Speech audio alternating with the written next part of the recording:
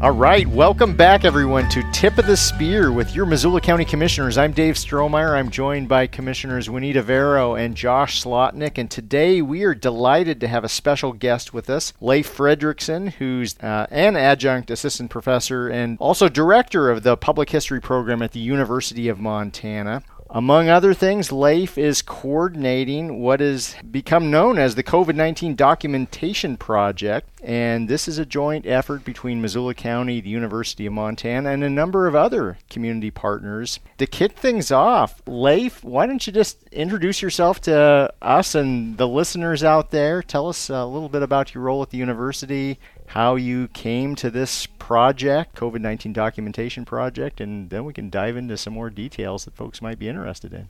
All right, sure. Well, I'm a historian, and part of the work I do is teaching at the university, and part of the work I do is as a privately contracted historian. Both aspects of that work, a lot of that is related to public health, the history of public health. So at the university, I've been teaching a class on the history of pandemics, and outside of the U, one of my jobs is curating a large oral history project on the history of the Environmental Protection Agency.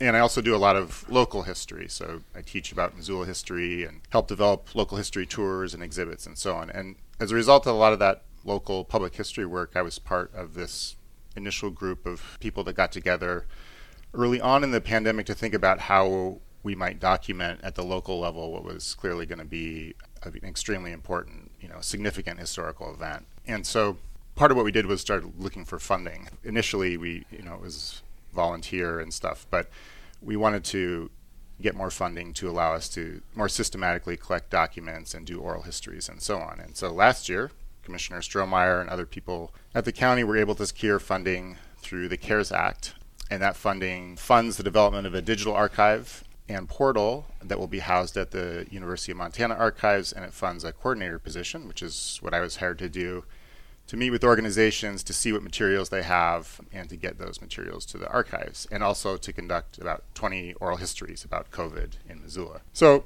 I think it's a very exciting project for Missoula, and it's also, for me personally, very exciting. It brings together a lot of my professional interests, including my love of local Missoula history. For someone who teaches the history of pandemics, it doesn't get any better than this, it would seem. So, Leif, before we dive into our other questions here, what's public history?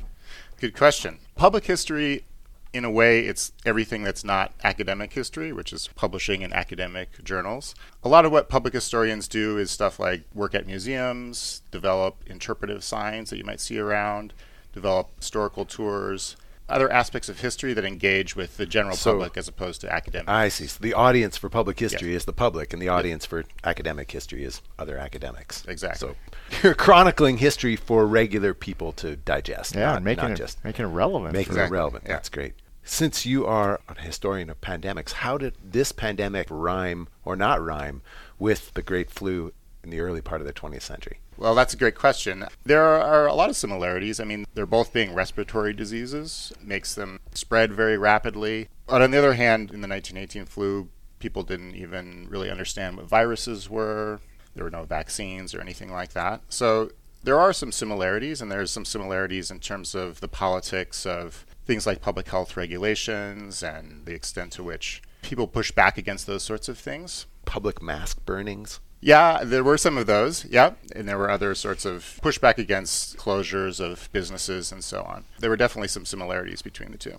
Leif, one other thing that comes to mind is that we're in a moment where you can actually do the work of a public historian in real time to some extent. So oftentimes it seems as though what public historians, or even academic historians for that matter, are caught up with is events that have taken place in distant history. So I know of folks, I think our very own former director of the Missoula City County Health Department, Ellen Leahy, had done some work related to the 1918 flu pandemic that Josh was just referencing. It seems as though there might have been some challenges trying to cobble together source documents from over 100 years ago to figure out what happened then to inform what is happening now. Any insights in terms of what you want to collect right now that might make it easier for folks down the line to talk about this event as opposed to us 100 years removed from the 1918 pandemic trying to pull together somewhat spotty documentation. Yeah, I mean, as a historian, you're often wanting more documents in some way. And that's especially true of a lot of things in the past that weren't necessarily considered to be the subjects of history. I mean, for a lot of professional historians for a long time sort of focused on presidents and military campaigns and that sort of thing. You know, more recently, in the past 50 years or so, historians have focused more on what we call social history, the history of everyday people and things like pandemics and that sort of thing. And so part of what we're interested in collecting is the experiences of everyday people. So what it was like for people, and people have all sorts of different backgrounds and so on, and all sorts of different contexts that they live in. So getting a deep and broad sense of how this pandemic affected a lot of different individuals and groups and organizations and businesses and so on. So, and part of it is just the breadth of it, but it's also a chance to get more diversity and inclusion in the sorts of stories that we collect. One of the initial things we did before we even got funding for this was set up a way in which people could submit stories and other materials to the Mansfield archives at the University of Montana. But one of the things that this funding has allowed us to do is more systematically go out, do outreach to organizations, be more proactive in how we collect things. And I think that that will allow us to create an archive that is broader and deeper and more inclusive and diverse. I want to go back to March of 2020 because I think, Strohmeyer, you brought this to us, this project idea, way early on, like before.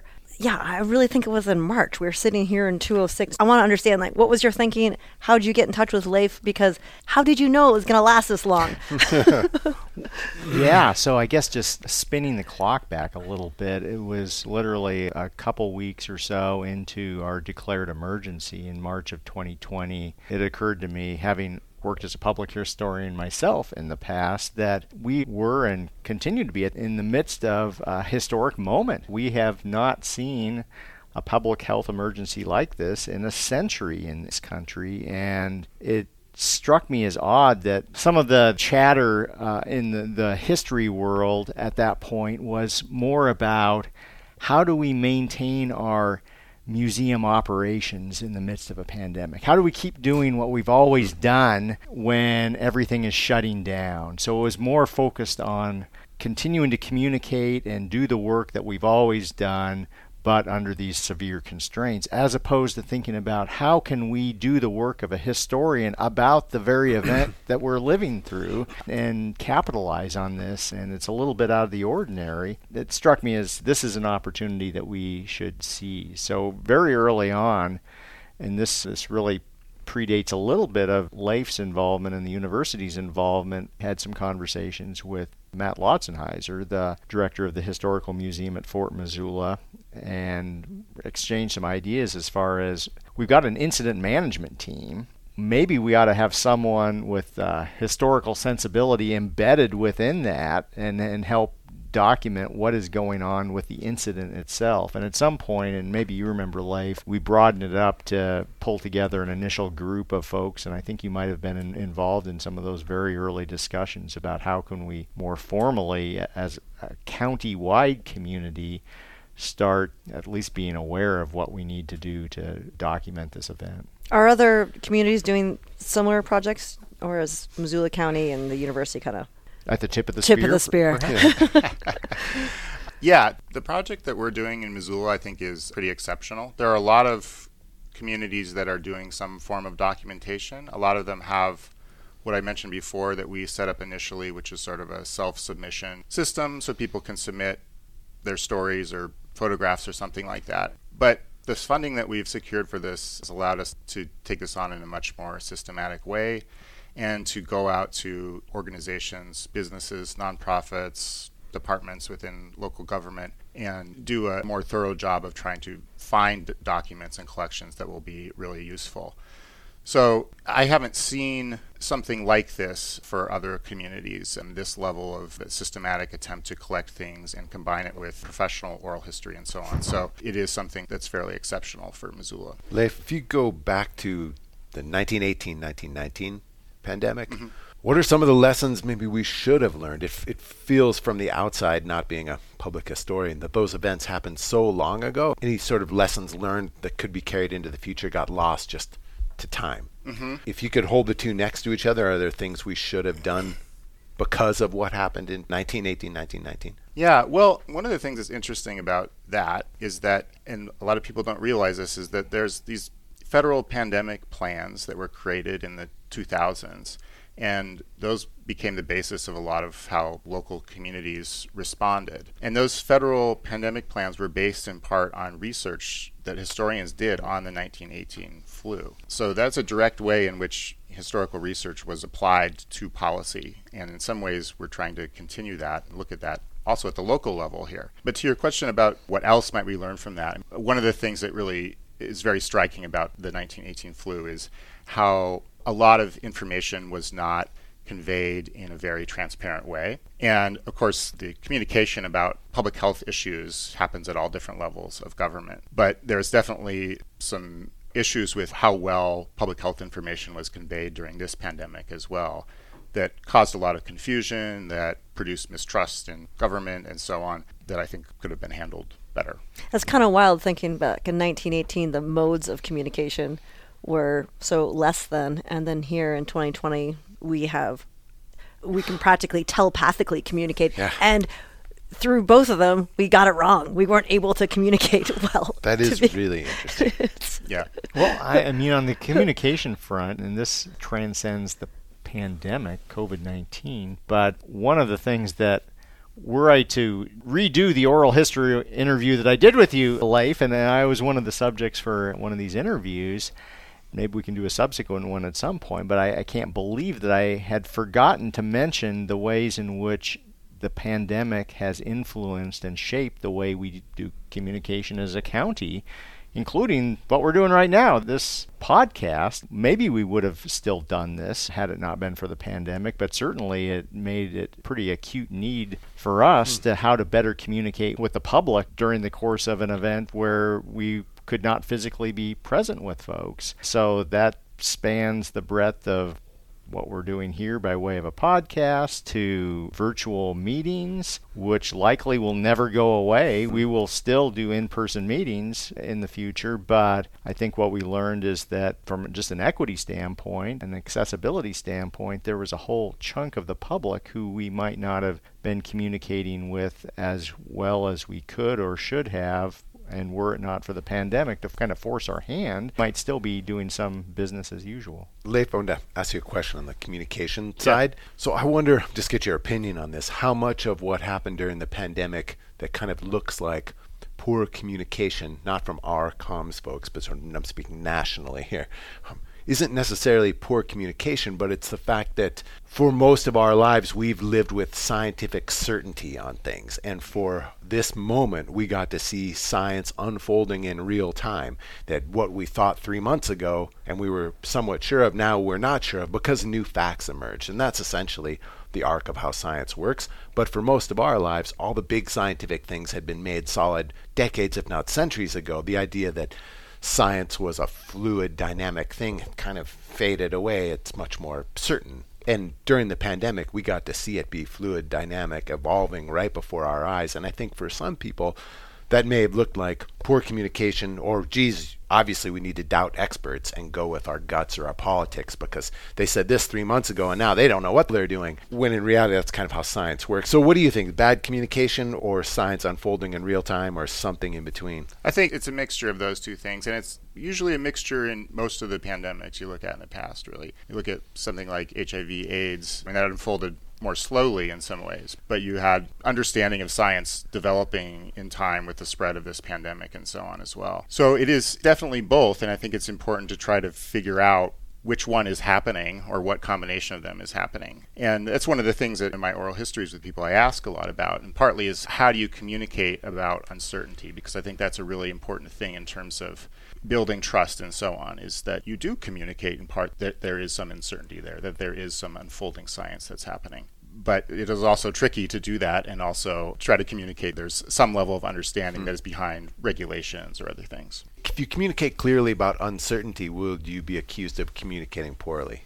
Yeah, it's a real art, I think, to communicate effectively in a situation like this. What's the most surprising thing you found in your research and documentation? I mean, there's a lot of really fascinating stories that have come out of these documents and these oral histories. One thing that has come out a lot is many people view that there's something special about Missoula in terms of its response and experience to this pandemic. That probably shouldn't surprise me in some ways because I'm from Missoula. I love Missoula. I think Missoula is a very special place. But on the other hand, this is a global pandemic. It's the same virus that's circulating around the globe, the same big national issues in the economy that are bearing down on local communities. So you might think a lot of it would be very similar. And of course, there are a lot of similarities across communities. But a lot of people I talked to felt, for various reasons, that there was something unique or exceptional about Missoula that shaped its response to it. And people couldn't always put their finger on exactly what that was. Sometimes it had to do with more social aspects of the community. Sometimes it was about things like access to open space and so on. But there was a real sense of something special or exceptional about Missoula's response. Can you say more? What do you mean by that? It was different for different people. I mean, some folks felt that there was like a very strong community aspect to Missoula, a sense of duty to others in the community that helped